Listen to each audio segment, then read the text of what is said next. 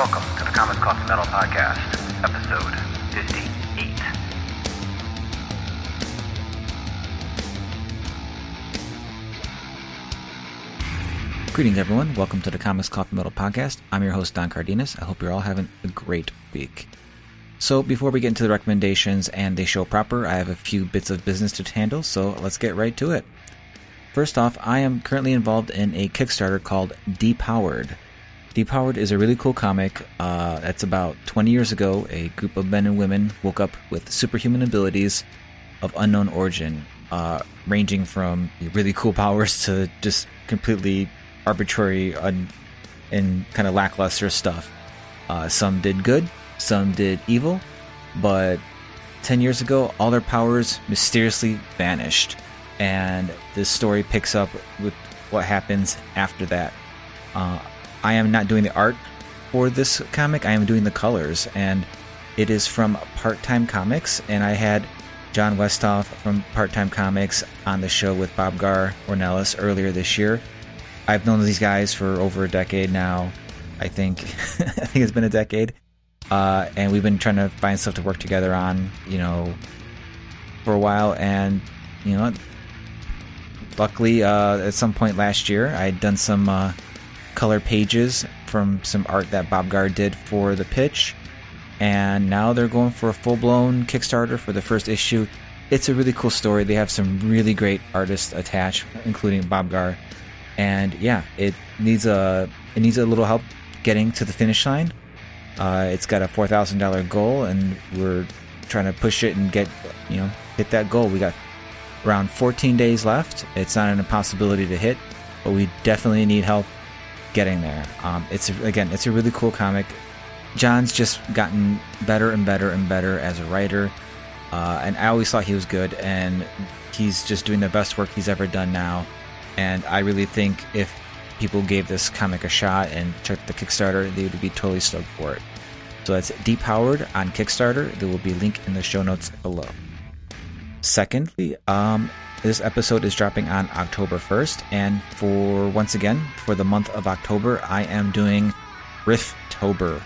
This is mainly on Instagram, and for the entire month of October, hopefully daily. Sometimes I have to double up and catch up, or go a little bit past October, trying to get all of the days' numbers hit, so to speak.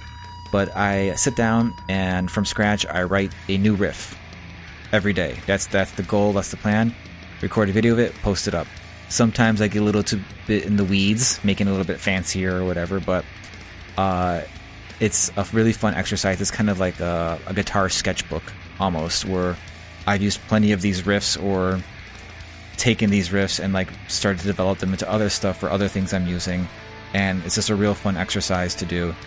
And I don't just stick with metal. I do plenty of other things. I'm planning on doing some synth stuff, since I have a nice cool new keypad to do some stuff with that.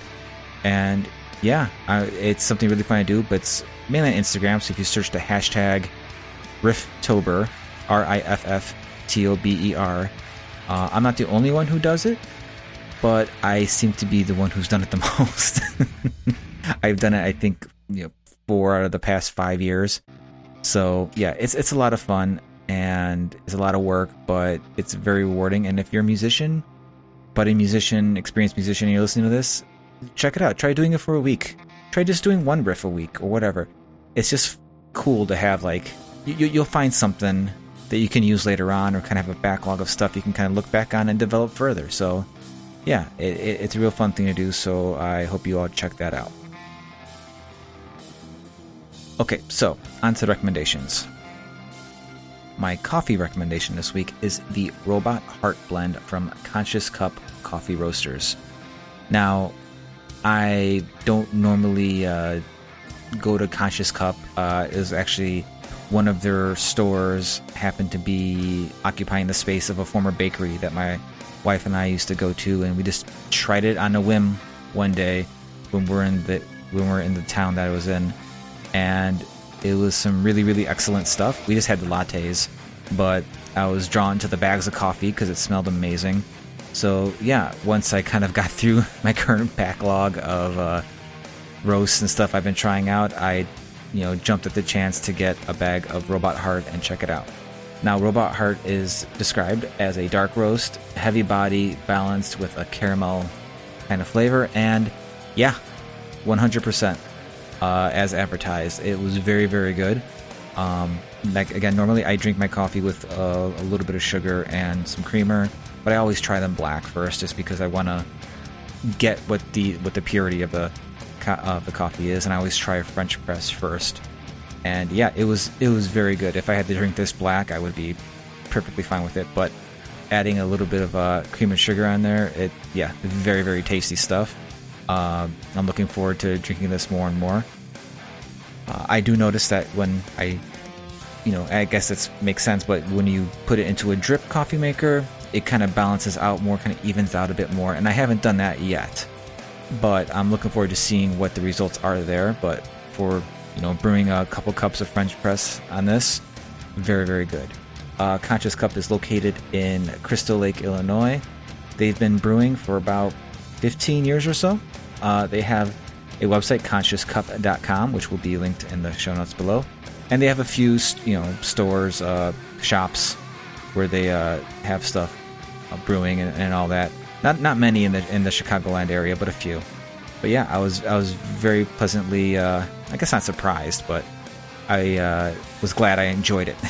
And I'm looking forward to checking out some more of the roasts, because they have a bunch of other cool looking roasts in there. And I've been kind of like, not surprised again, but like almost, overwhelmed with the amount of like local-ish roasters in the area that have some really good stuff.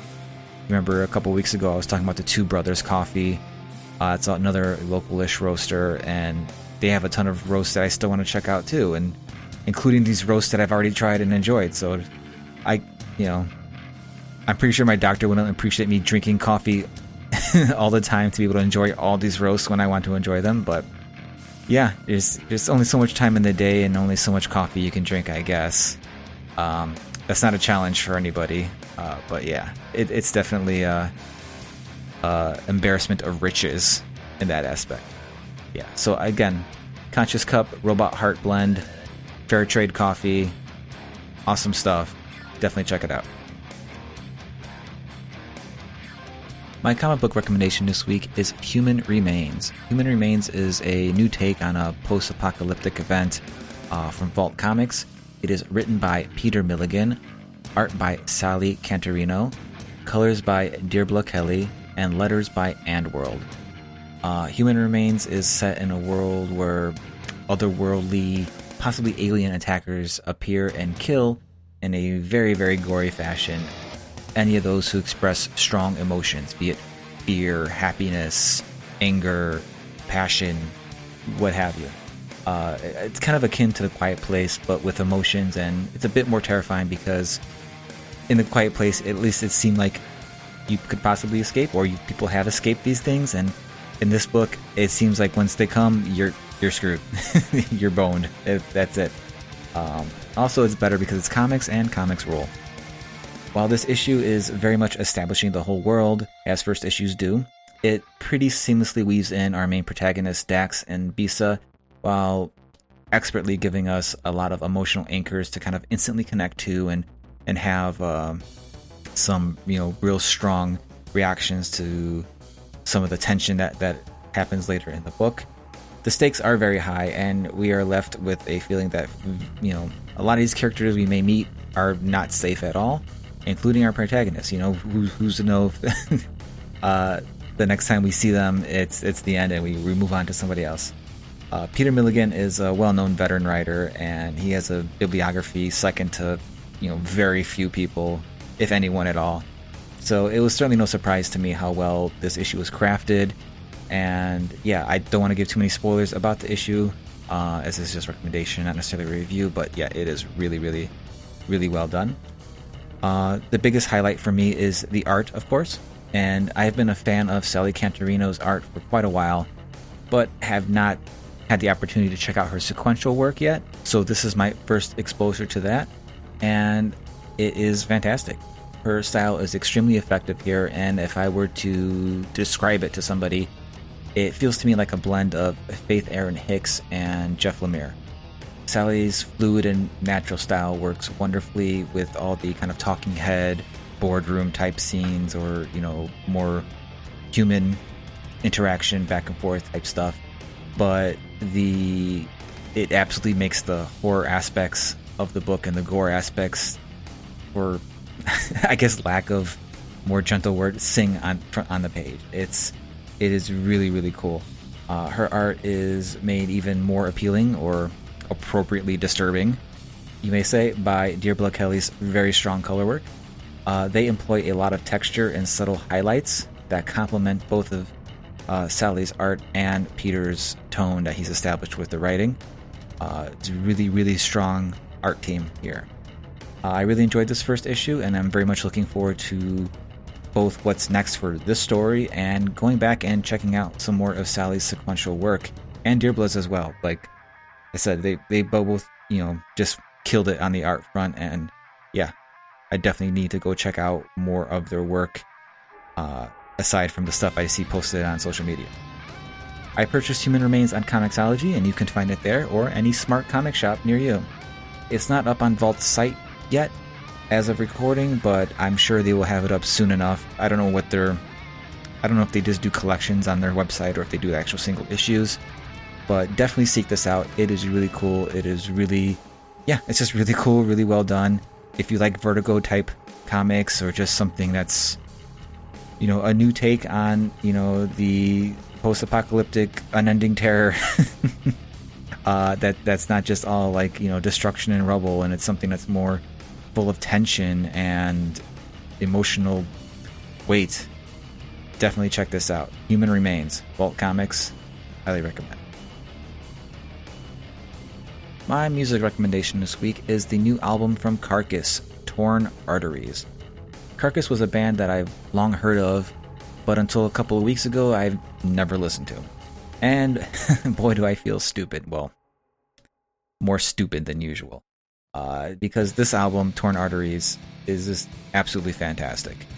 Carcass has been around for a few decades, and you can definitely firmly describe them as death metal. But what surprised me a lot about this album was how much it just grooves. From like the opener instant classic riff of Torn Arteries, to the spiraling head bobber groove of Dance of Zetab, I think it is, to the thrashy Kelly Meets Emporium and the bouncy tribute to alternate picking gods in God We Trust.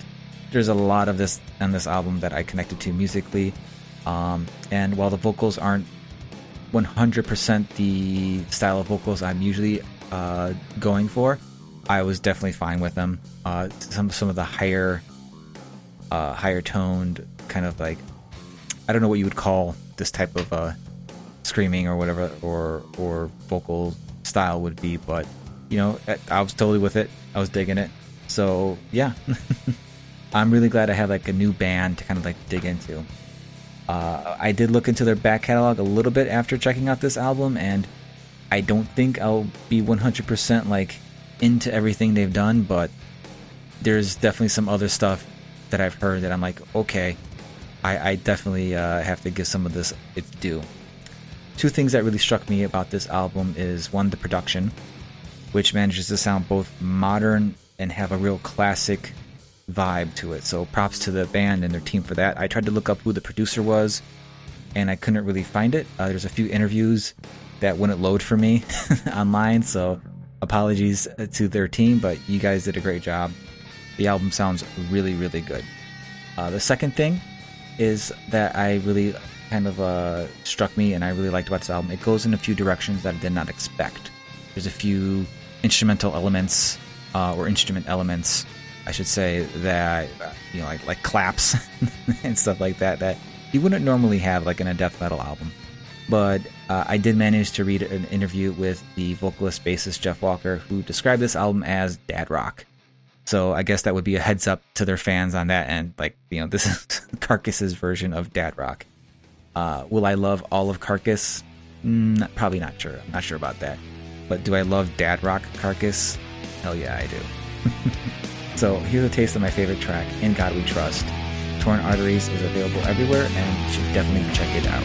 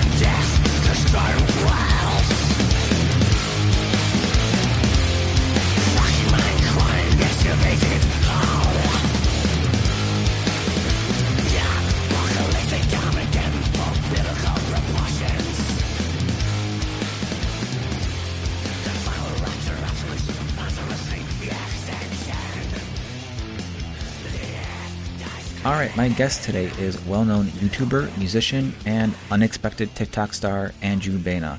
I've been a fan of Andrew's for a couple years now, and I was just absolutely delighted that he was able to take some time from his very busy schedule and come on the show. I had a lot of fun chatting with Andrew about his awesome band Carcosa, our mutual love of the band Spirit Box, Doom, and there's like a whole bunch more stuff. Andrew's a really great dude, and I hope you enjoy our chat. So let's get to it. Okay, so in the span of the episodes I've been doing for the show, there's been only a handful of non-comic book people I've interviewed, and I'm really doing my best to try to broaden the horizons of the show and have more musicians and YouTubers and stuff on. And I've been incredibly thankful for the ones I have had on, and I'm especially thankful for my guest today. He has, 1, an awesome band in Carcosa, 2, an awesome YouTube channel with tons of great videos and kind of series that he does, and 3, a hilarious TikTok. So before we get into any of all that, first things first, Andrew Baena, Comics, Coffee, Metal, what are you digging right now? Well, thanks so much for having me and the kind words. What am I digging lately? For comics, as we talked about kind of before this, I'm not too much a comic guy, unfortunately. For coffee, I've just been keeping it easy with some regular old Starbucks because it's walking distance from my house, and I'm very lazy. And then for metal, I got to give a big shout out to my friends over in Spirit Box. They just dropped their album last Friday, or I don't know when in relation to today's episode, but recently. And it's amazing, and I am just so proud of them. Like, it's insane seeing how successful they have been with this album, and I know they've been working on it for so long, and it's just so cool to see it finally out in the wild and doing even better than they ever could have dreamed. And it's just awesome to see, and it also helps that the music is also amazing. So definitely give a big shout out over to Spirit Box for the metal suggestion from me. Yeah, Spirit Box is definitely one of those bands where I wasn't aware of them, and I think it was probably one of Nick Nocturnal's reaction videos that I saw. I think it was Circle With Me, and It just floored me. I'm like, holy shit. Like, it's not like, oh, this girl's or this woman is screaming like, at such an incredible level. Because I was aware of Ginger and other bands, and it's like, but no, just the whole thing, the way they put it together, the way it went from almost just pop style vocals to just pure raw aggression, and it's right back to it, and just the grooves and everything. I'm just like, wow. And then just digging deeper and deeper, it's like this is an incredible band that I would be shocked if they're not taking over, if they don't cross over somehow. I'm pretty sure they just had the number 2 album in the US, after Lil Nas X, which is insane, because that's the dude who made what was the song? Montero. Montero. I was thinking of the previous one. I can't remember the name. Oh, was it Old Town Road? Yes, that one. Thank you. So after that person is Spirit Box, which is absolutely insane especially for any metal band, but let alone one from Canada like me. Very cool. So that album is amazing, and have been working so hard for so long, and it has certainly paid off, and it's really cool to see how many people are really loving it. And I don't know, it's just awesome overall. Yeah, that's probably the most recent metal album that I've been obsessed with. Although today, Whitechapel released a new song, and it's super, super good. I don't know if you heard it, but man, the guitar tone on this new song is insane. Like, I've never heard a guitar tone like it before, I feel like, and I gotta know how they're doing it. I have not checked it out. Whitechapel is one of those bands where I haven't really dug into them yet. Okay. More of the, I guess, deathcore, metalcore type stuff. I'm still relatively new to that. Okay, you know? Sure, gotcha. I was a groove metal guy for so long. Okay. And then I was a symphonic metal guy. Mm-hmm. And then slowly but surely, death and black metal and the cores started seeping their way in and stuff like that. And no small thanks to, you know, like watching your videos and like Nick's videos and, you know, getting exposed to that stuff and being like, oh, this is pretty awesome. Let me dig deeper. Cool. That's really cool to hear. I'm always curious, like, how people's like paths in metal, or however you want to call that, is always very interesting. Yeah, something I early on in the show I was doing was like I kind of had a general idea that most people who are into metal got in through like one of the big four. Mm-hmm. No matter where they are now, one of the big four was their entry point. Interesting. I was not that way, but I mean, I think in general you probably are right. But for me, it was actually Linkin Park.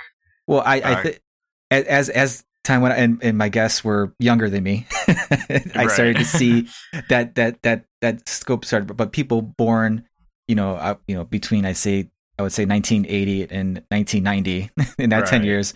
I guess that makes the more big sense, four would most likely been, their entry point into that. But no, I don't know. It was Linkin Park and nu metal, because was the only type of metal on the radio. Yeah, which is very light in comparison, obviously. But that was like the first time I heard anything with screaming, and I was like, "What is that? And how are they doing that?"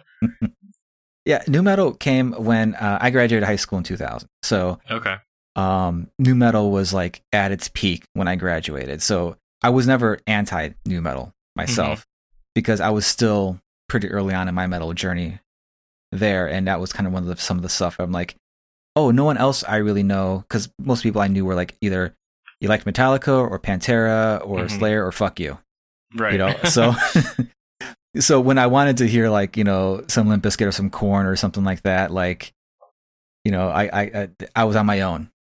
Trying to find that stuff, but I think nu metal is getting the now that it's had like it's 20 years past since it's been out. Yeah. I think people think about it more fondly. Obviously there was garbage stuff called in that genre, but that's in all metal and all genres. I mean, you can totally hear it, and there's a lot of bands right now, I would say, who are directly influenced by nu metal, especially like Slipknot and Korn. I hear so much Slipknot and Korn influence in a lot of the bands that are some of the biggest relatively speaking, like the biggest bands in deathcore or metalcore, let's say.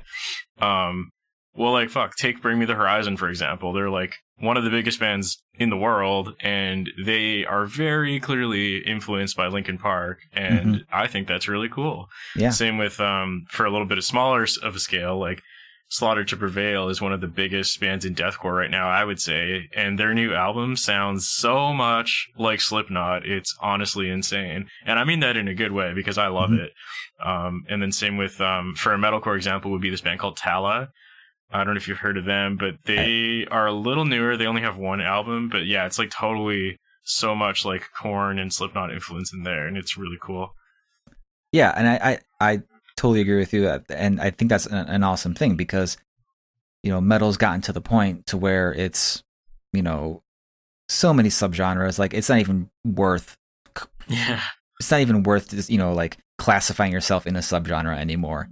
Yeah, it is and it isn't. I guess it's good from a marketing perspective, maybe, if you're in a band, so people can find you if they're like, hey, we're deathcore, and if you like deathcore, you should listen to us. Like, I can see the use of it from that point of view, but that's pretty much it. Other than that, it doesn't really do anything.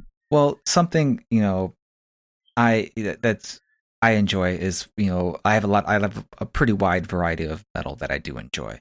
I could easily enjoy Amaranth or Metallica or, go to, the new metal era of Machine Head or, or Limp Bizkit or Korn or, listen to like Distant or Spirit Box or Crypta, so like just, I feel like I have a good wide swath of stuff I can listen to. So when I see like classifications of things, I'm just like, I don't even know what this means anymore. Right. And what was a pleasant surprise to me was Carcosa's album Anthology. When you guys dropped that, like I'd heard the individual songs, but I guess in my head I hadn't put it together as a full, like, oh, this is coming out as a full album. I guess I didn't envision it in my brain. So when you dropped the full album, I was like, holy shit, like this is like you guys just are like all over the place, but like in the best way. Well, thank you. I appreciate that. Sorry, go ahead.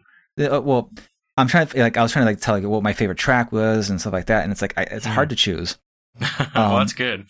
But like even like I have to say that like the one that probably sticks with me most is like Vermin. Okay. Because it feels like you guys do everything in that song. Right, like there's like all these different style of vocals, all these different like just vibes and riffs and stuff that are happening in there.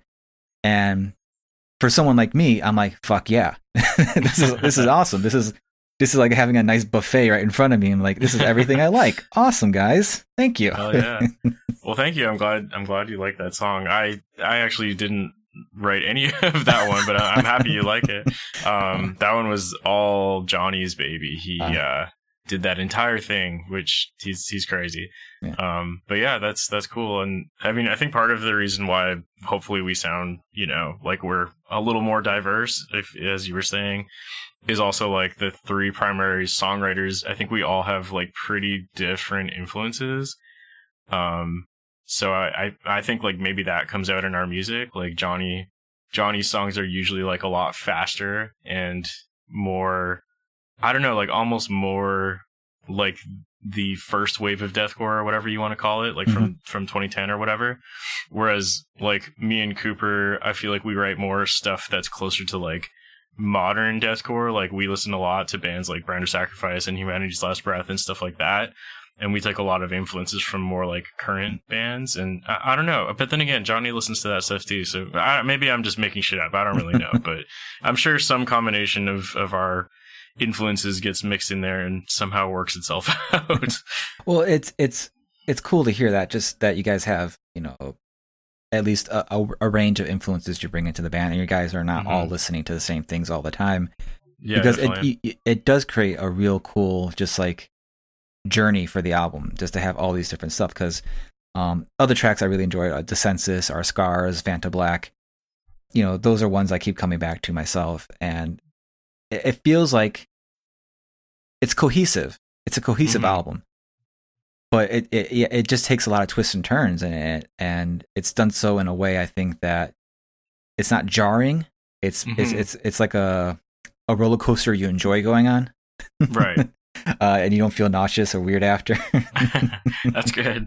Yeah, I mean, that was kind of like the four of us have been in a band before this, and that was kind of like a major issue we were having in the past, where we felt like with our previous band, it did not feel cohesive or concise, because to our ears, at least, it felt like it was very obvious, where it was like, oh, this song was written by Johnny, this song was written by Cooper, this song was written by me. And it was like almost like we had three separate styles and they weren't necessarily like blended together.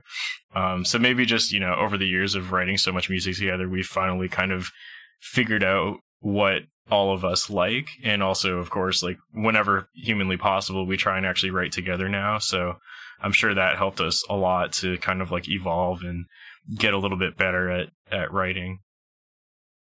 Awesome. Yeah, it's one of the best compliments I think I can give for the album is once it's done, I can put it right back on. That's awesome. I'm super happy to hear that. Like as much as I love, like I've mentioned before, Distant. After I'm done listening to that album, I need a break. Right. You know? It's pretty fucking intense for sure. You know, I need to, I need my ears and my soul needs a rest. But you guys come with the aggression, but it's aggressive enough to, you know, to pump you up, but it's also, you know, not bludgeoning me to death. Right. That I can go back Yeah. and I can continue the experience. That's good, man. I'm really happy to hear that. And that's something that we definitely try pretty hard to make sure that our songs have some kind of like structure or you know, when it goes into like the whole EP or the whole album, like it feels like there's a natural progression that makes sense, and it's not just, you know, breakdowns for 20 minutes straight. I mean, don't get me wrong. I mean, it kind of is breakdowns for 20 minutes straight, but you know what I mean? Like, Yeah. it definitely has like some kind of flow to it, and we try pretty hard to make sure that that's there. And again, I got to give credit where credit is due. I think Johnny is really good at kind of structuring the songs in a way that makes the most sense from a listener perspective, I guess you could say. Like I think all of the choruses, especially, like that's usually his idea to add those in there. And I think that those end up usually being like the best parts of our songs because they end up being the most memorable, and because they're repeated, like people hopefully, you know, catch on to them and stuff like that. So I don't know, it's definitely a little different for deathcore perhaps, because most deathcore songs I don't really think have choruses, but that's something that we try and add in there to kind of hopefully make ourselves stand out or something like that. I don't know. Well, that's kind of the thing though, right? Like it's one thing to consider yourself part of a genre of music or whatever. This also applies to like even art, but it's also like if you're sticking to the rules, you're going to get stale. Yeah. You know, if you're like we can't have choruses because, you know, this deathcore doesn't have choruses, and it's like, Right. well, why not? Like, you know, I get it. Like, you know, things evolve and that kind of becomes a thing of the thing. But it's like, well, after a while, like, well, what if they did? What would be so wrong with that? And for someone like me, I'm like, this is cool. You know, this makes it, you know, not necessarily that, you know, I need a chorus to listen to a song or anything like that, but Right. it makes it something different, you know, and sticking to particular, you know, rules or tropes of a genre, be it music or art or whatever, it's not something that's sustainable, I think. Yeah, I think that I can agree with that for sure. It's kind of like a weird balancing act, right? Where you don't want to stray too far because people might not, quote unquote, get it. But you also don't want to do necessarily the exact same thing that has already been done, because eventually, even if it's working right now, like it'll get boring eventually, either for you or for the listener. So it's definitely a bit of a balancing act where you're kind of trying to, I don't know, it's tricky. Like a lot of artists, I feel like they say they don't think about what their audience wants, but I don't know if that's necessarily a good or bad thing, because thinking about what your audience wants to hear could also benefit you if you do it properly. You know what I mean? 100%. As long as you're not, you know, making all of your decisions only on that and you hate your own artwork or something like that. But, you know, if you're still enjoying it, I think it makes sense to kind of look at it from an audience perspective as well and try and think about like what might work well for them and for you. You know what I mean? Yeah. I mean, you know, a big thing of making art and sharing it is you're kind of looking for that connection with other people. And it's not a bad thing to think about, like, what can I do to like increase the likelihood of having this connection with people? For sure. You know, I've had that thought when I make my comics, you know, and when I am writing my own music, you know, there is that thought behind me, like I want to be true to what I'm writing, what I want to write and do. But, you know, is there a way I could do this where I'm still honest with myself, but also, you know, someone else might be able to latch onto it and yeah, exactly. You know, and make that connection. Because when that does happen and you know people made a connection to something you made, that's like, I don't know, to me that feels better than any wholly, you know, selfish endeavor. Right, yeah, I agree completely. I mean, that's like at least half the fun right there is seeing people's reaction to what you make.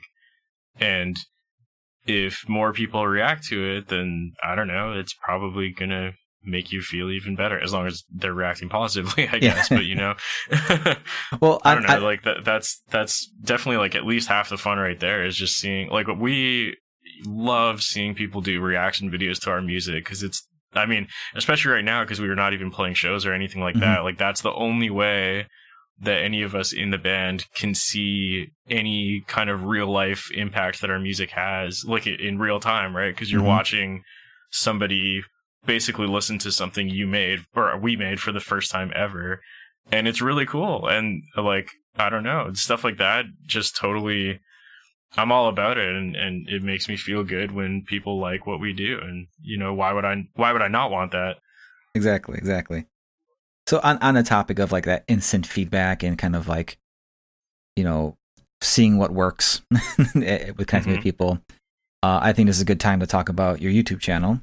Sure. And is that something, as you've grown to almost 200,000 subscribers, is that, you know, how much, obviously you see your numbers, you're like, well, if I'm going to try to do this and make, you know, if I'm doing this as a living, you know, I gotta see what my numbers are doing. I gotta, like, if that's what people like, you know, that's what I gotta do. But obviously, you know, you don't strike me as the type of guy who's going to do it just to do it because it's hitting numbers. It's like, you got to have some sort of passion behind it, some sort of enjoyment about it. Is there something that you've done where you're like, I don't know if people are going to get this or like this, but then all of a sudden it's like got the insane reaction you never expected? Yeah, I mean, I think so. I feel like usually if I make a video and I think it's really good, that's probably going to be the worst performing video I'll ever make. I don't know why, and maybe you can relate to this. I don't know if it's the same in the comics industry. Oh, yeah, totally. Yeah, like, it's the same for all musicians. Like, they'll always tell you their favorite song is probably one that you've never heard from them, or whatever, right? So it's the same thing for YouTube videos. I don't know why, but anytime I think my video is really good, it probably means it's not going to do well. Whereas if I make a video and I'm nervous to put it out, those always seem to do way better. Like, the ones where I'm unsure, I'm like, oh, I don't know if people are going to like this or not. And usually that ends up being the best performing one, much to my surprise. Even though I'm talking about it right now and I seem to know it, I will forever be surprised by it. So what comes to mind for that? I remember, like, the first busking video I did where I just, like, played some of my old band's songs in public. Yeah. When I got the edit back, like, I thought the video was funny, but I thought it was incredibly embarrassing, and I was very nervous to put it out because, I don't know, I just was like, oh, I don't really look great in this video. But I mean, in hindsight, that's obviously what makes the video funny. So when I put that out, I really didn't know what to expect because I don't know, I was very nervous, basically, and it ended up getting, you know, way more views than I ever could have anticipated. And then same with the like Wrecking Ball cover I did back in 2013 that has like 3 million views or something like that. Like, I had been doing pop meets metal covers for years before that, so I certainly wasn't expecting this one to, for some reason, blow up, because in my mind I was like, oh, it's like the same thing I've been doing this whole time, so I was expecting it to do about the same, and for whatever reason, that one blew up, and I still don't know why. Even though, in my opinion, I don't think it's the best cover that I've ever written by any means, but for whatever reason, people really liked it, so I don't know. And then the most recent example is obviously just TikTok in general. Yeah. Anything to do with TikTok is perpetually surprising to me, because I'm like, this is like the easiest fucking videos I've ever made in my life, and they're also getting the most opportunities for me in terms of business. So I'm just kind of like, man, maybe if I just put in less effort, apparently things are better. I don't know. Well, I think for the medium like TikTok, I don't have a TikTok account, but I see you when you share them and all that. Or since I'm, you know, probably too old to be using TikTok anyway. That's how I feel too, to be fair. It's, you know, if I see it show up like on Instagram or the Reels or whatever, someone's reposting it or whatever. What I've noticed is the stuff that seems or at least that I enjoy, is the stuff that seems like the most casual, or the most like everyone's got kind of like a joke. If something's like too produced, too much, it's like this is not the right format for that. Like, so yeah, you've made mention on your channel and social media stuff that about the TikTok kind of like blowing up and having like this crazy growth. Yeah, definitely. Which, for me, it's like I totally get it, because the breakdown themes you and Johnny do are hilarious. Thank you. And each time a new one comes up, it's I know what to expect, but then I'm still just like, this is it's hilarious. So I'm not surprised that it's blown up and all that. Have you seen a lot of cross traffic to your YouTube channel from that, or? I think that the crossover that I noticed the most is between Instagram and Spotify. Okay.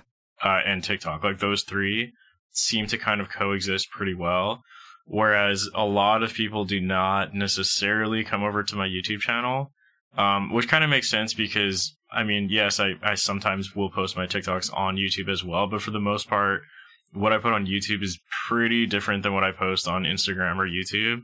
So I kind of understand why people might not necessarily like both. You know what I mean? Yeah. Like, if you're watching a stupid video of me and Johnny screaming fucking the Subway theme song or whatever, like, why are you going to go watch me review a guitar, right? Like, there's almost no correlation at all. So that kind of makes sense. But yeah, on Spotify and Instagram, I definitely notice a lot of crossover, which is awesome, especially Spotify, because, it's really helped grow Carcosa, and we were not really expecting that, because we thought that, since the videos are jokes, we were like, oh, well, most people who watch these videos probably maybe don't even care about metal. They just think it's funny and that's the end of it. But it's actually really cool, because we've actually seen a lot of people who have never heard deathcore in their lives before. And now, because of our stupid little video, Carcosa is like the first deathcore band these kids are ever hearing in their entire lives. And I'm like, that is fucking crazy. That's awesome. So, that's really, really awesome. And then just in general, like, sometimes metalheads do see the funny videos and they're like, oh, I wonder if these guys have a band, and then they'll go check out our band. So yeah, we noticed a lot of crossover between those three in particular. That's great.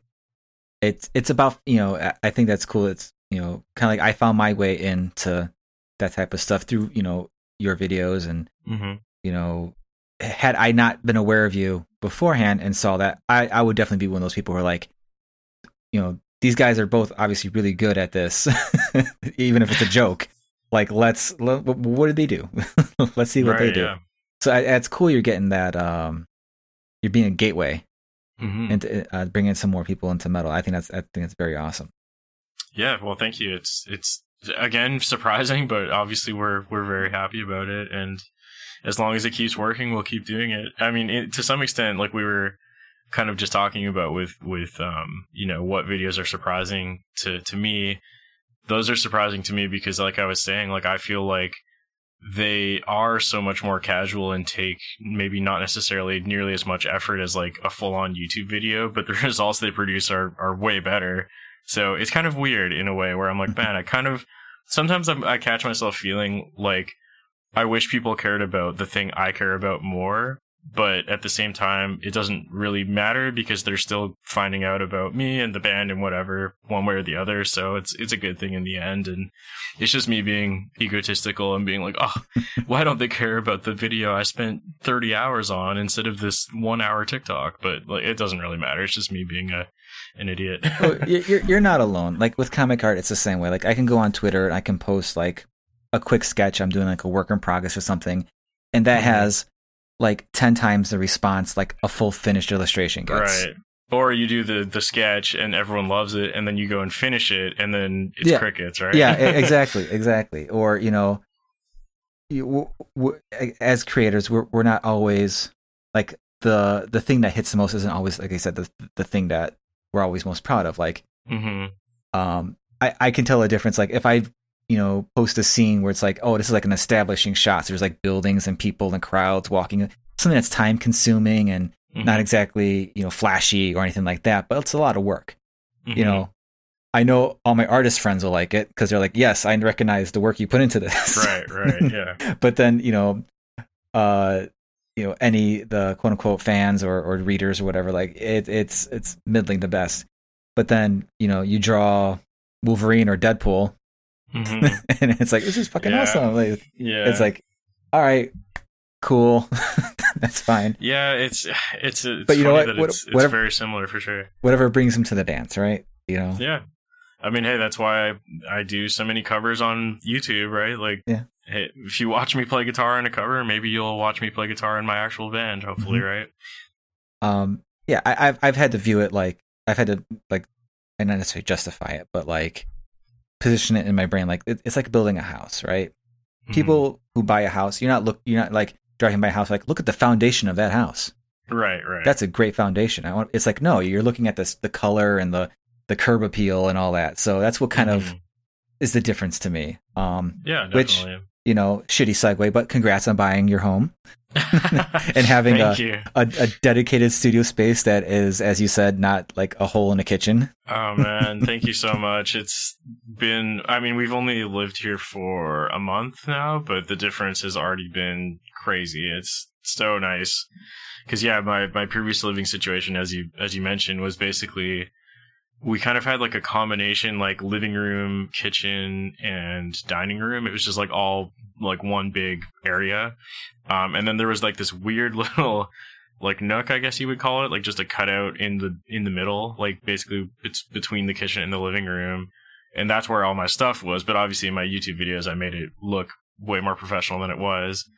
But yeah, it kind of sucked because, we only have one bedroom in the basement. So my fiance works on the phones all day. So, I couldn't do vocals like certain hours of the day. I couldn't record guitars too loud. Sometimes I'd have to wear headphones, et cetera, like all these little things, which were of course fine at the time. But now not having to do any of that and being able to literally do whatever comes to my mind whenever it comes to my mind is amazing. And it's crazy how much of a difference it's made so far, for sure. So thank you so much. I really appreciate that.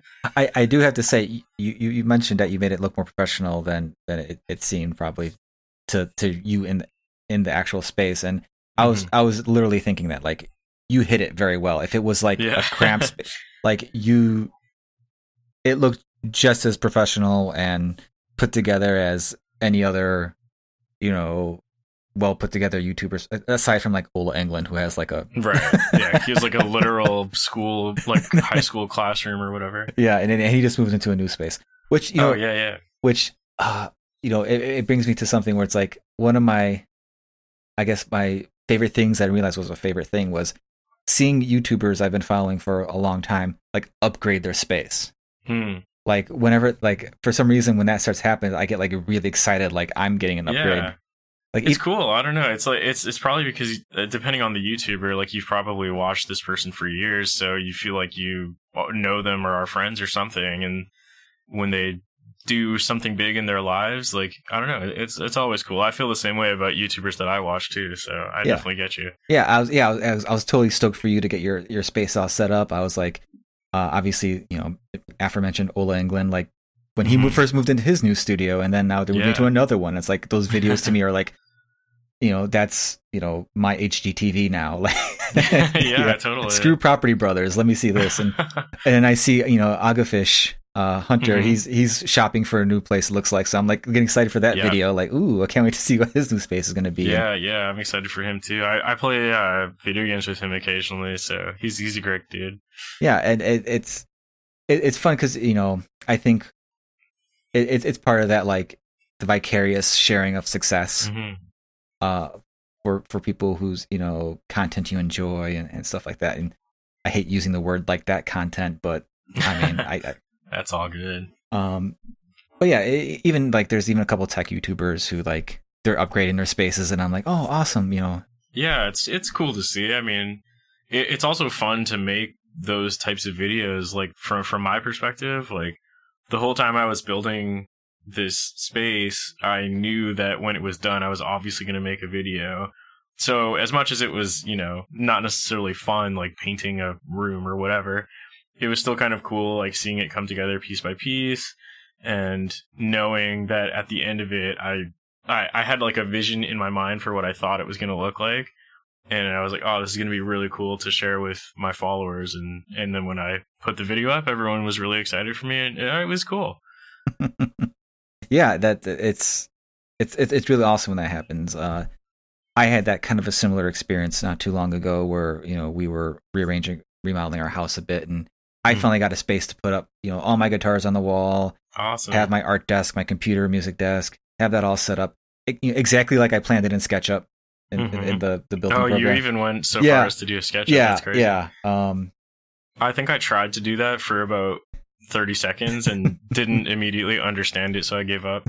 Well, given my chosen profession, I feel that way all the time because I don't use it enough to be proficient in it, but I use it enough to where like I kind of have to know a little bit about it. Right. But I finally got the way I wanted for like 3 months. It was amazing. And then awesome. COVID. And then my wife's like, I got to work from home. It's like, all right, well, we got to find a desk for you in here and make the space and do all this other stuff. Right. And it's fine now. We share the space now. I've reconfigured things and changed desks and got it to be more open and not feeling so cramped, which is, it's actually, I think, better than when I had it before. That's good. But yeah, I know that feeling when it's like, this is exactly what I wanted. Perfect. Yeah. And you feel so, it fuels you a bit, like, because when your space is comfortable and what you want and how you feel like accomplished even.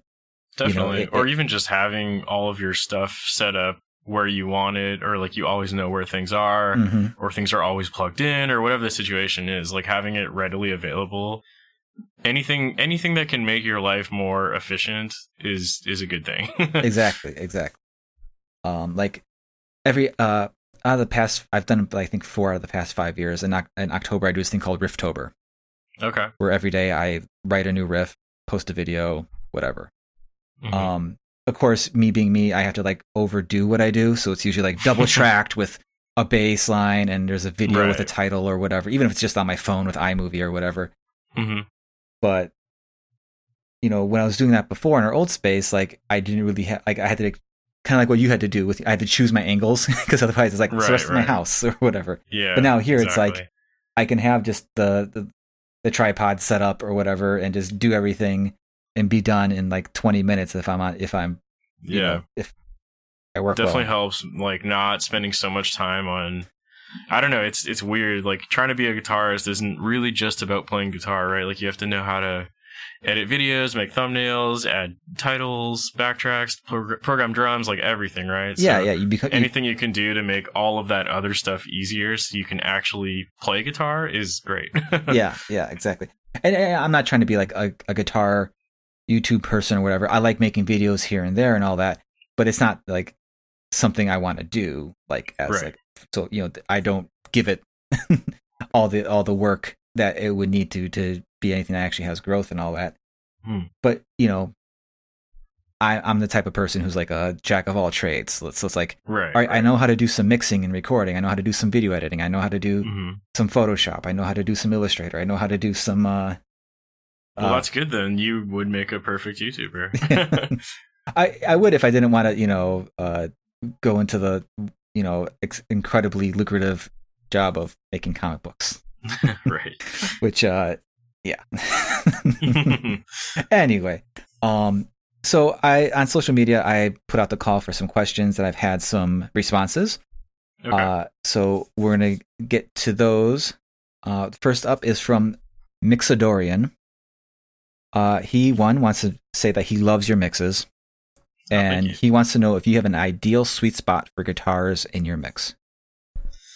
Ideal sweet spot. I mean, it's really just all about those mid frequencies for me, and I think any metal producer would basically say that.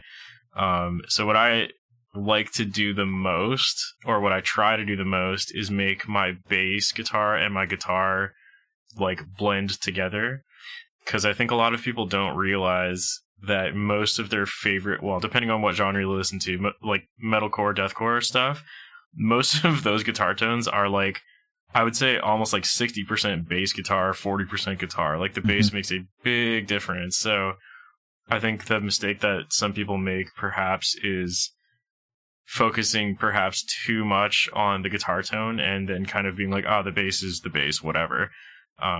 So yeah, I don't know if that necessarily answers your question, but figuring out a way to kind of have the guitar sit above your bass guitar, or even better, have your bass guitar be like under and above your guitar, and then the bass be in the middle of the two layers. That's usually what I try and do. So it's really like all about that mid range, and then let the bass guitar take care of the bass, obviously, and then have some like nice top end on that bass, and it'll kind of glue it all together and make it sound a lot bigger. Yeah, that's some great advice. That's definitely something I've heard from, watching producers' videos and stuff like that. It's finding that blend of the bass and the guitar. Yeah, it's definitely like very popularized by like Periphery and stuff like that. Like there's a really good plugin called Parallax, if you want to get super nerdy about this, that does basically exactly that, but in one plugin. So it kind of has like basically like a separate function for the low end and the high end. So you can actually like, essentially make like two different tones for one bass track, and it's really cool. But you can also do it yourself in other ways, of course. Yeah, I've seen plenty of videos where it's like, okay, you have the high tinny kind of clanky, the clank, and then which fun enough, I use a plugin called Clank from Audio Assault for my bass, and then you have the low fuzzy distorted bass, and then you kind of just blend those in together, sometimes with the DI track, and yeah. So yeah, I think I think that's some perfect advice for Mixadorian. And I've actually heard some of his tracks themselves, and he's a pretty good mixer himself. So nice. Good question. Well, you probably already knew that then, but hopefully it helps anyway. Yeah. Next up is from Kevin665. He wants to know: do you write to a click or to drums? Because he likes to write to just like a basic drum beat, and finds it very difficult to do a click. Interesting. I have always written to a click. I don't necessarily know why. Probably because I was used to practicing with a metronome. So to me, since I was used to, that really is what playing to a click is anyways. So it just made more sense for me to record to a click first and foremost.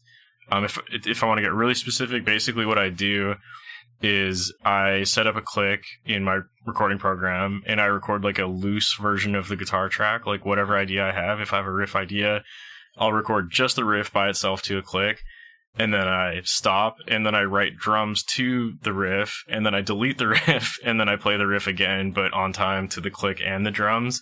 Because I don't know, I definitely always play it better if there's actual music or drums in the background, but that's kind of my way of doing it. Is I get the riff down first, and then I write drums to the riff, and then delete the riff, and then sometimes it might even help with, altering the riff or coming up with what the next riff might be, because it sounds a little bit more like a full song. But yeah, like playing to just pre-made drum tracks, I've never personally found it to be useful, because I also write all the drums for my music, so hearing someone else's drum track for a riff that I'm writing just doesn't really compute for me. It doesn't make sense to my brain. So I don't know, that's the way that I personally do it. Yeah, I think it also makes you more open to being kind of like creative, or kind of doing different stuff to a riff you wouldn't normally do. Yeah, perhaps. I don't think it hurts by any means, and I don't know, it's also just a good way to practice writing drums as well. Yeah, exactly. When I first started playing guitar again after a many year break about 5 years ago, I got Easy Drummer. So like all the stuff I was writing was to like simple beats or whatever that was there. But then after a while, I'm like, everything I'm writing sounds the same. Right. Because I'm playing to the same drums. It's not, they're not fancy drums. It's just a 1, 2, 3, 4 beat in different tempos or whatever. But I'm like, I need to switch it up. So that's when I personally was like, okay, let me try the click. 'Cause I could never work with a click before. I just never had the patience for it. But making myself do that, I was just doing different things to a riff. Yeah. And it wasn't, it was sounding different. It was opening up the fretboard to me a bit more because I wasn't beholden to where I was expecting the snare hit Right. in the bass and sometimes I'll have a drum pattern in my head, and I'm sure that you've probably had this too, and you lay that down and you're like, okay, let me find a riff for this then. and it works, it works backwards. I don't think I ever start any song with a drum beat in mind. It's almost always a guitar riff first, but yeah, I mean the point still stands. Like, for me it's a lot easier to write drums to a guitar rather than guitars to a drum. I don't know, that's just the way my brain works perhaps. And I mean, at the end of the day too, just learning to record and practice to a click will also just make you a way better guitar player. So it's kind of like a double win if you can just force yourself to do it. I know that's not the best advice, is just fucking do it, but if you decide to, it will probably help you out quite a bit, and it will help in other regards of your songwriting too, in my opinion. That truer words never spoken. Like, just practice can suck, but it helps. Yeah. It helps. To tie into with art, like sitting, drawing hands on sketchbook page after sketchbook page. It's kind of boring and kind of sucks, but it helps you out in the end. Like, right. So it's or like if you want to bring sports into it, fundamentals, play to a click, learn to do that. I still kind of have to like realign my thinking whenever I start doing that again, and but it's always worth it. So yeah, I hope that helps out, Kevin. David J has an interesting one. What's the worst guitar tone you've ever had? Shit. I mean, okay.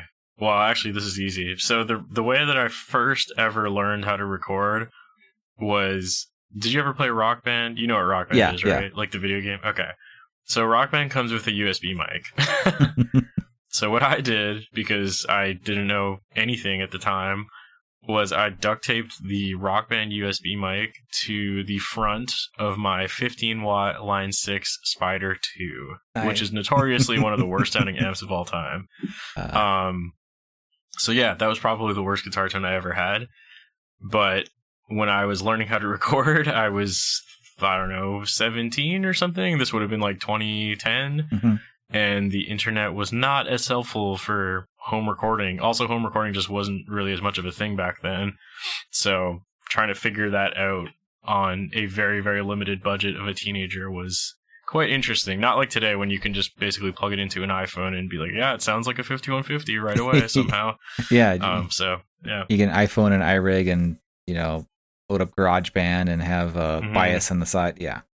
Exactly. It's amazing. I wish I had that when I was a kid, but hey. I'd have to say, if I were to answer this question myself, back around 2002, 2001, I got a Boss BR8 recorder. Okay. Now, this was a digital recorder, and it wasn't a 4-track, like the old tape Boss. Not Boss, Tascam. But I think they're. Was it the Boss? Yeah, it was the Boss BR8. Never mind. So this was a digital 8-track recorder and recorded to zip drives. Oh, wow. I don't know if people remember these, but they look like 3.5-inch floppies, but like thicker and whatever. And they had all these built-in. It was like one of the first things that had like all the built-in amps and effects and things like that. And it sounded not great whatsoever. Right. But my buddy would come over like every Sunday, and we would just like spend 4 or 5 hours just writing quote unquote songs. Just, and then dubbing them down to tape or whatever to listen to and whatever, on and on and on and on. And some of the tones we captured on the old were still better than the Line 6 Spider 2 I had. Oh man. Yeah, that thing was not good. I thought it was good. I thought it was really awesome. We all did. Yeah. And it was just it was like a $150 amp that could quote unquote do effects. So I was like, sounds good to me. Yeah. Kids these days. Yeah. I sound like an old man. Like, you don't know what we didn't have katanas when we were your age, buddy. Yeah, man. I wish. Like, just plug into a $90 interface and you're good. Load up something from Neural, and then there you go. Yeah. That's still what I use 90% of the time, even though I have these giant amps behind me. I'm still just like, this plugin is easier and it kind of sounds just as good, so fuck it. Yeah, I'm all digital. I have no actual amps. I usually use the Gojira DSP It's a great one. or the Will Putney. Okay, I haven't tried the STL stuff, but I've heard it's pretty good. Yeah, it's real good. And then I'm really into this, getting into this company, Audio Assault. They're really starting to come out with some really cool stuff. They have a 5150 clone, and okay, I think I saw that. I haven't tried it myself, and they have but I definitely saw some people posting about it on Facebook or something. They have a Rev clone called RVXX, which is really good. I don't know how it compares to the real thing, but it sounds good on its own. And then they just put out the Bulldog, which is a Pitbull amp. Okay. And what I like about them is, I think it all sounds really good. And if you have some really good IRs to throw in, not that their IRs are bad, but if you have some third-party impulse responses that are of high quality, I think it's just really good stuff. Like, again, I don't have the comparisons, right. But on its own, I'm like, this sounds good. Like, it sounds. Well, it doesn't even necessarily matter if it sounds like the original. Yeah. Like, it just, as long as it sounds good, it's fine. Yeah. And the thing I like about them too is, like, they're cheap. Yeah, I was just looked it up out of curiosity. I got since I'm a previous customer, like, I'll get the email like, hey, this $30 amp or whatever, it's going to be $10 for you because if you jump in on it early. It's like, oh fuck yeah, I'm going to do it. Why not? Right. I think a couple they even sent to us free, and it's like, they're really cool. It's a small company and all that, but I wish more. I don't know if it's just them not reaching out to metal YouTubers, but I wish I would see them more videos, because I think I was aware of them through a Pete Cottrell video. He did their grind machine they had for like $5, which is just like, I wonder if he worked with them or if he just found it on his own. I'll have to ask him about that. He's another guy I play Halo with all the time. It's a small, small world, right? Well, you guys are in the same field. You're essentially coworkers to an extent. Well, the closest I can get to coworkers, I guess, right? Yeah, and Pete and Hunter are both guys that I would hopefully love to have on the show one day. So, I'll tell them. Yeah, forgive me. I'm like, well, Andrew was on the show, and he seemed to have a good time, even though this interview isn't over yet, and it can go south really fast. Nah, we're good. The final question we have is from Bradley O, and he wants to know, what is your favorite Doom game? Oh man. Okay, so y'all are gonna hate me for this, but I only actually played the two recent ones. I got into Doom from Doom 2016. I think I tried to play the older ones after Doom 2016, but they're just so old, and I don't have the nostalgia for them, so I wasn't feeling it personally. But so it's going to be between 2016 or Eternal for me. I think I liked Eternal more personally, the newer one. Just I liked that they kind of changed up the art style a little bit to make it like slightly less serious in a way, if you know what I mean. Mm-hmm. Like, it's a little more cartoony, a little more animated, and I personally think that fits the vibe of Doom better, because it's not necessarily, I mean, it is a serious game, but it's also ridiculous. Yeah. So to me, that was like a really good middle ground of being like super like metal badass and also kind of silly and over the top. Like the what are they called? The glory kill animations are just absolutely ridiculous. And yeah, I don't know. I liked Doom Eternal more. I think Doom 20. No, I don't even know. I was gonna say I think 2016's soundtrack is better, but I'm not really sure. I actually really like both. Yeah. So yeah, overall, I think Eternal is gonna be the winner for me. I'm excited to play Eternal. I don't really play much video games, but hopefully when I finish 2016, I'll jump on Eternal. I have a lot of fun. Yeah. It seems to be about a 10-year age gap between us, which and so I was in the Doom 2 generation, to where I was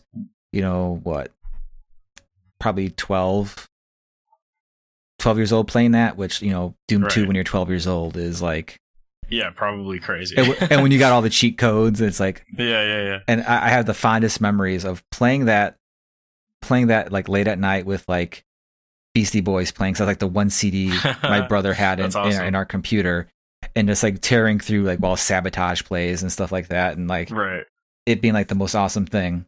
And yeah, that's awesome. I've been trying to get a cover together of Sabotage, but like done like a Doom, like a Mick Gordon song. Oh, cool. That would be tricky, but I think it could be done. Yeah, it can be done. It's just I have to like really sit down and tweak it or whatever. But if I'm putting, this is a tangent, but do you know the YouTube channel Jeff Plays Guitar? Have you heard of him? I've heard of that. Yeah.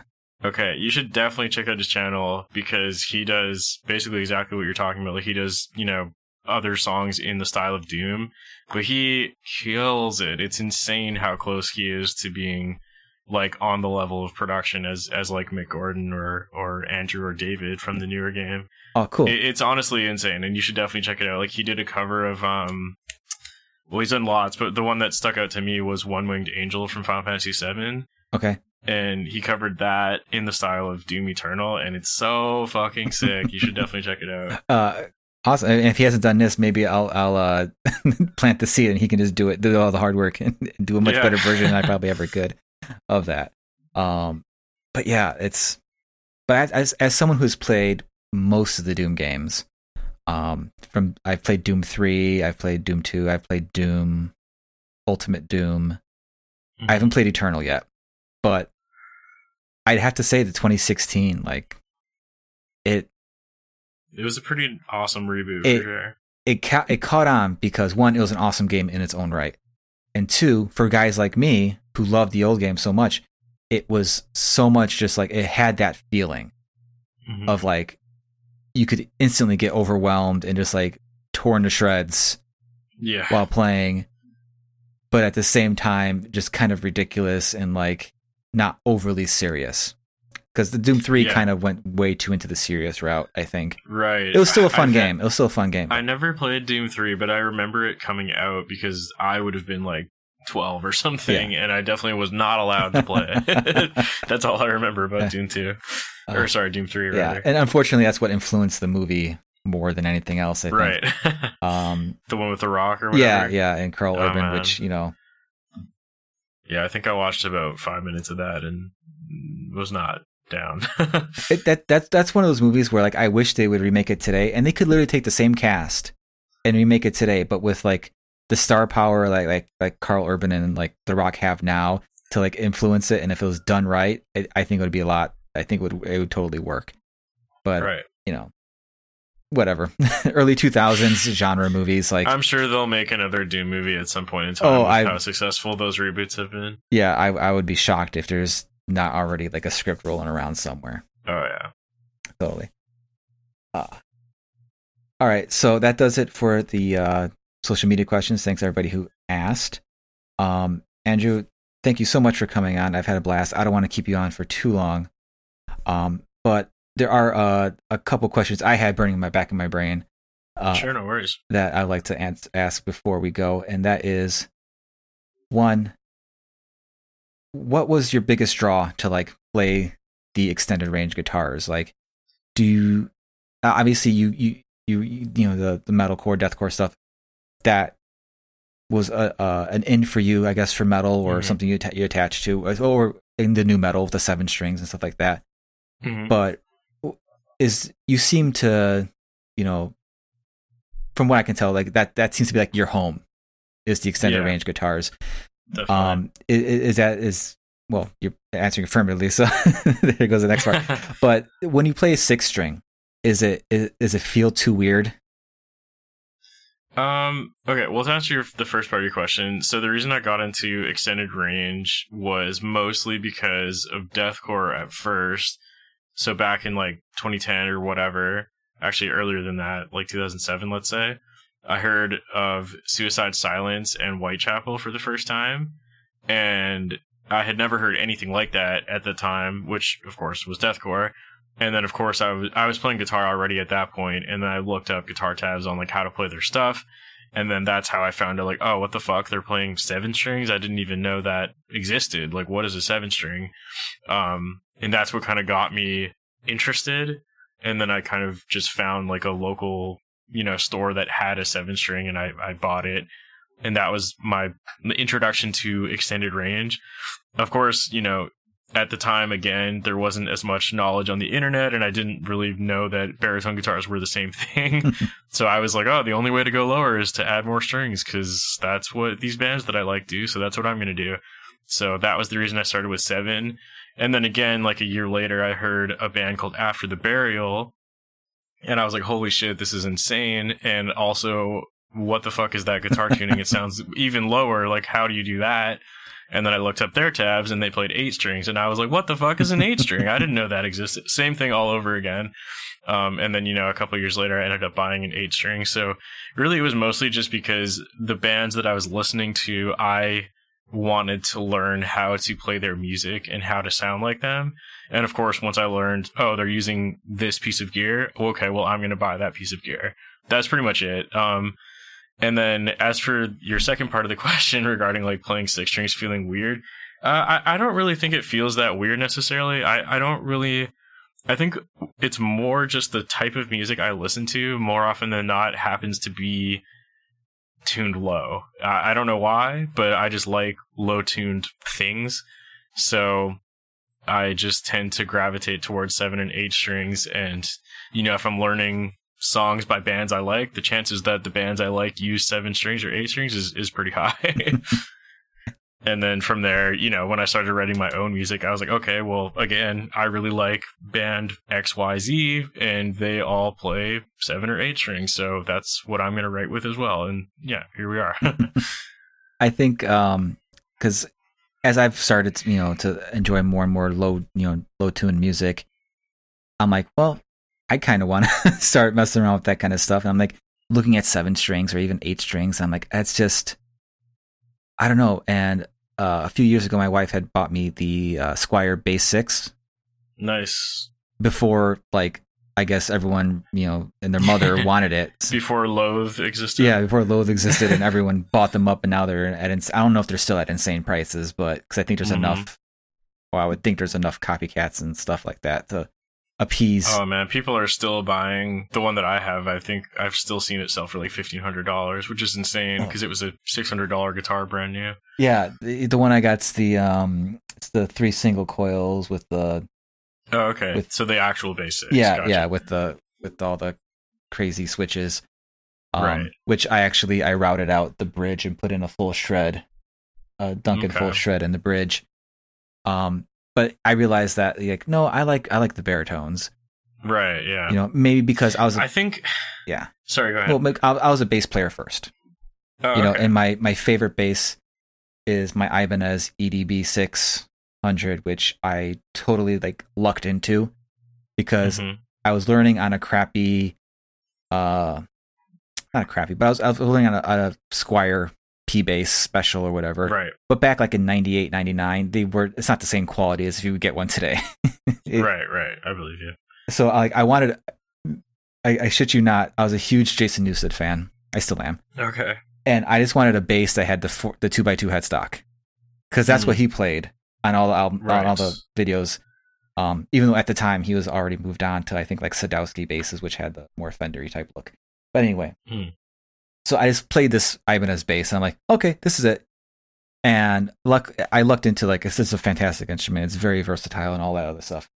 But it's like a 34-inch scale. It's nice and long, thin neck, and it plays. It's a lot like a baritone guitar in terms of feel, I would say.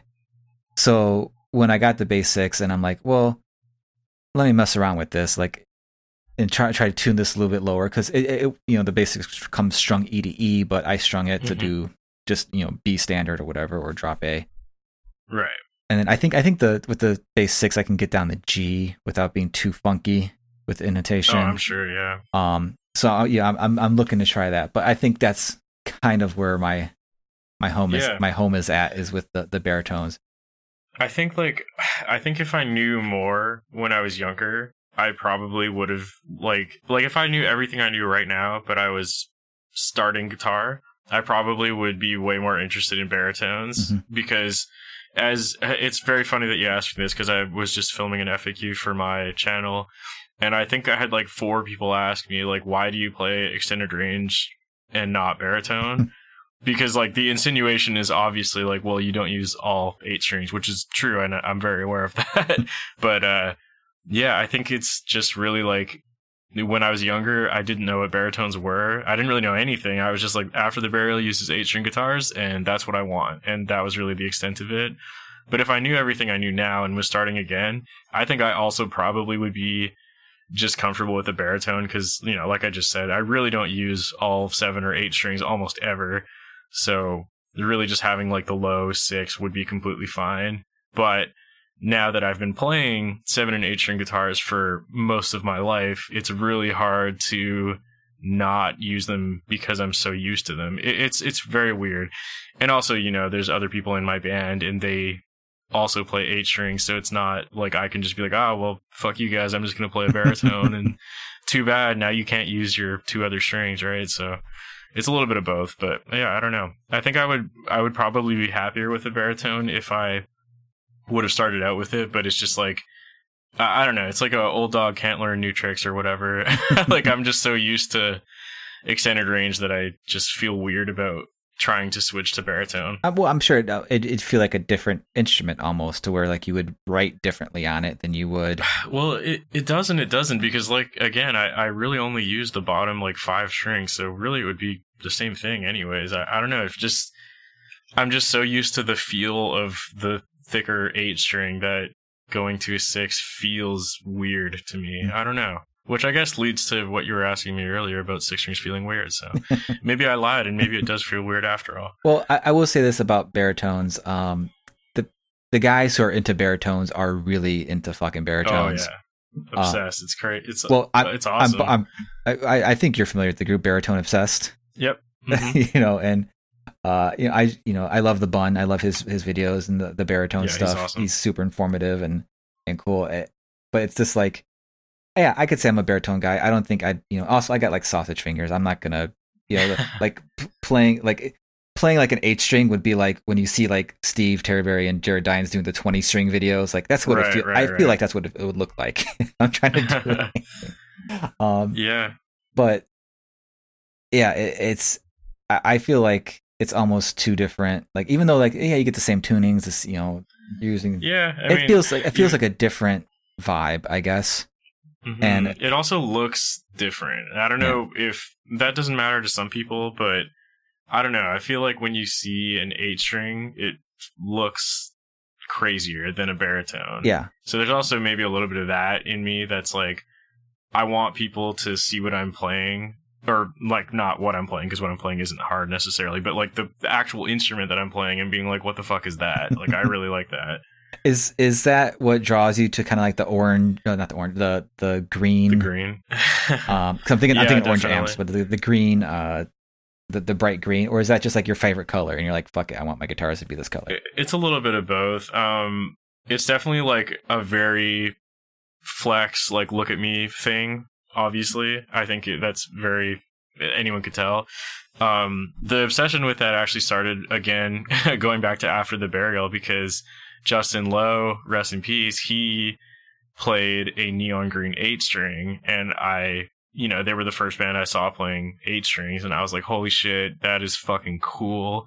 I want exactly that.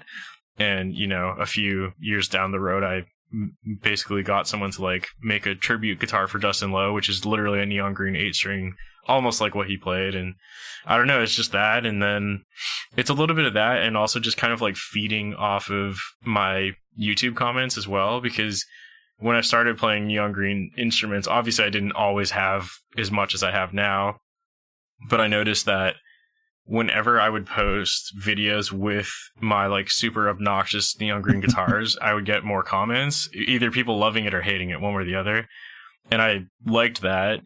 So I don't know. It's a little bit of like an ego thing, as well as I also obviously think it looks really cool. So it just kind of serves all the purposes I want. I don't know. Like, it looks cool and it pisses people off, and it also makes people stoked. It does literally everything, and I think it looks awesome. That I think that's important. I think it's important to enjoy the look of the thing you have that you make your stuff with. I think that's important because it's all about creating that headspace for yourself. And if you're like, For sure. this guitar looks fucking sick, it's crazy, Yeah, it's and like weird. some people don't care about that or at all. Like, you know, there's some guitarists who don't give a shit. They'll just play on anything and it'll always sound amazing. But I definitely care about aesthetics a decent amount. So I really like having things look the way I want them to look personally. I think there's a lot to be said for caring about aesthetics, at least somewhat. Mm-hmm. You know, I think, you know, even because there's the guys who are like, oh, this is my beat up ass guitar, I don't need a fancy guitar. No, you like the fact you have a beat up ass guitar.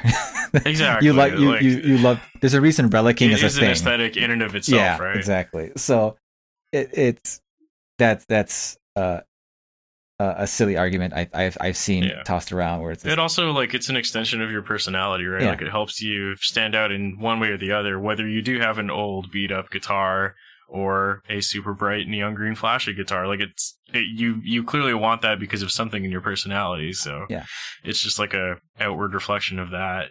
And then even like to get a little bit deeper in it as well, like the way that I think about it too is from like a marketing perspective.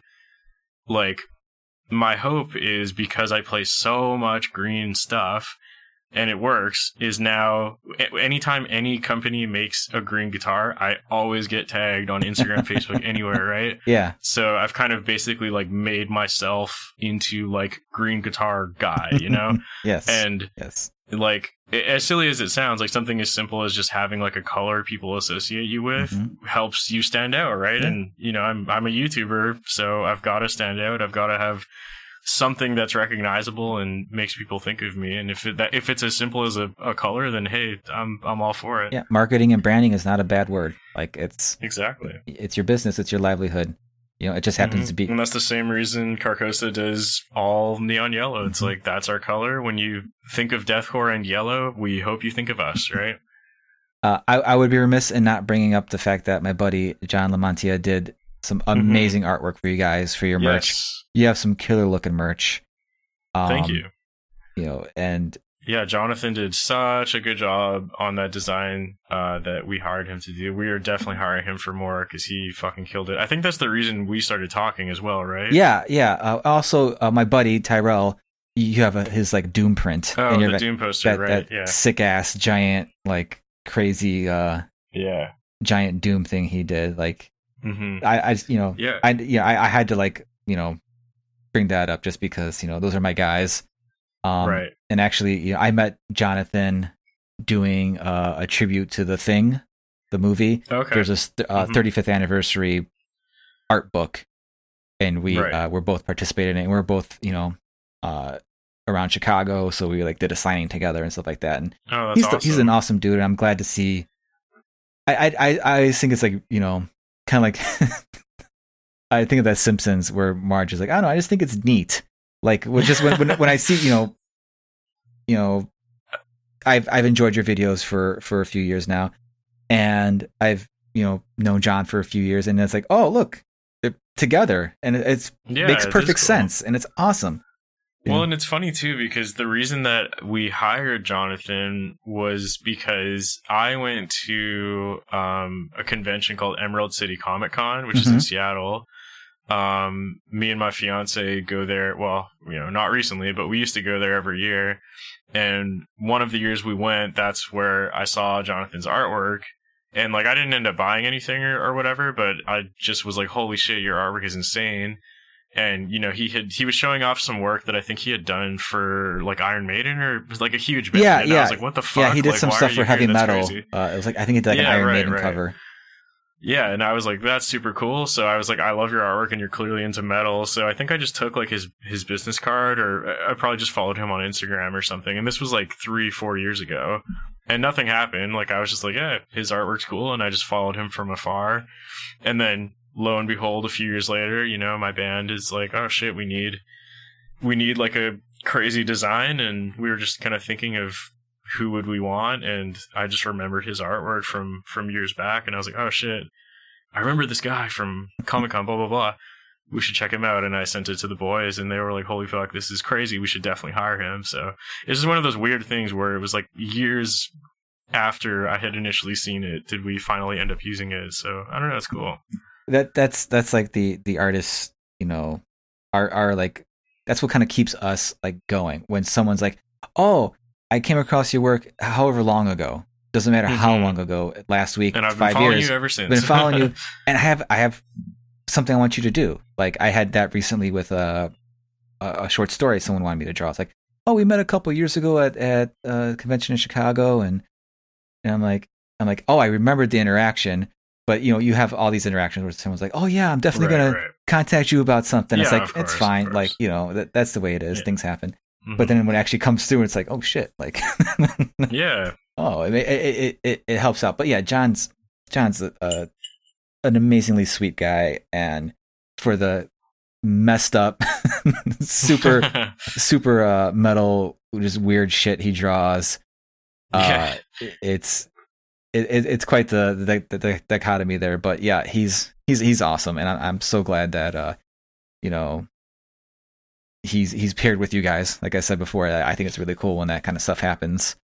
Yeah, for sure. I mean, it was the other guitarist in our band, Cooper. It was also like his idea for the general theme of the artwork. So I basically just got the information from Cooper and sent this to Jonathan and was like, "Hey, this is what we want, and just do whatever you want with this information." And I think he sent us like 3 drafts, and we were like, "All right, well, this is fucking sick." And how are we gonna pick from these 3? Because all 3 of them are awesome.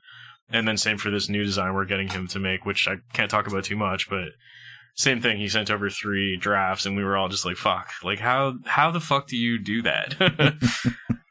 Yeah, it's crazy. It's crazy. But yeah, I look forward to seeing his stuff. I don't ask him to like share things, right? When because I like seeing stuff for the first time and being surprised with everybody else whenever my buddies are working on things. But yeah, I just like seeing like the comic and what metal worlds that I know, like when I'm familiar with what's going on, just this like colliding and happening. Like, the comic world is chock full of like guitarists and metal people. Oh yeah, that's not surprising. Like, I don't know if you're familiar with this name, Greg Capullo. I feel like I am, but he drew. I don't know. He drew some X-Men stuff in the 90s, and he drew Spawn for a while.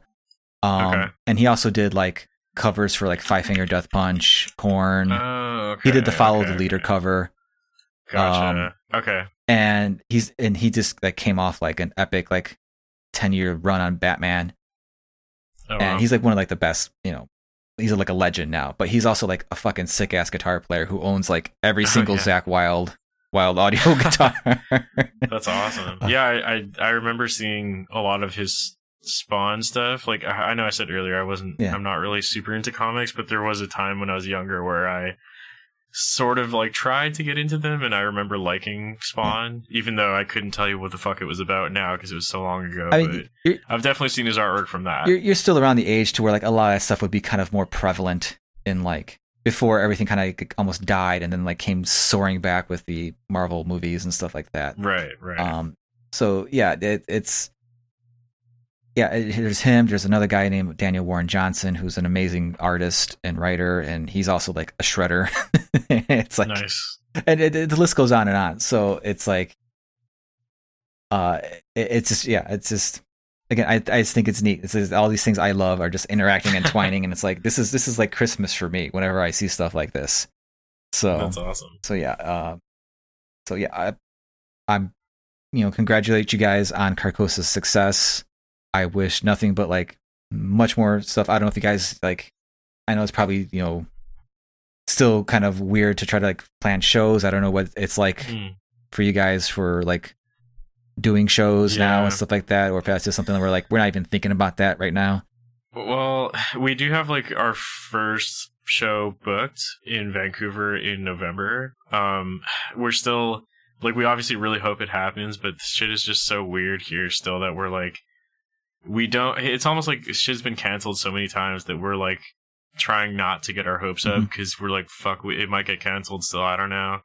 Obviously we hope not, but that would be cool for a first show. And then other than that, we did sign on with a booking agent for touring and festivals. Nothing has been booked yet, but it's looking like you know, in the future, I'm sure something can happen there. So yeah, we're kind of like, things are happening just very in the background for now because of the state of the world and Canada in particular. It's just nothing's fucking happening here still. So I don't know. Yeah, and less said about America, the better. Yeah. Yeah, I don't know how difficult it is for a Canadian band to come over and tour and do stuff like that. I don't know if it's harder than you would think, unfortunately. Especially because the border is 5 minutes from my house. But yeah, to cross the border is an astronomical amount of money, which obviously for a metal band is hard. It's not the smartest business decision, I guess.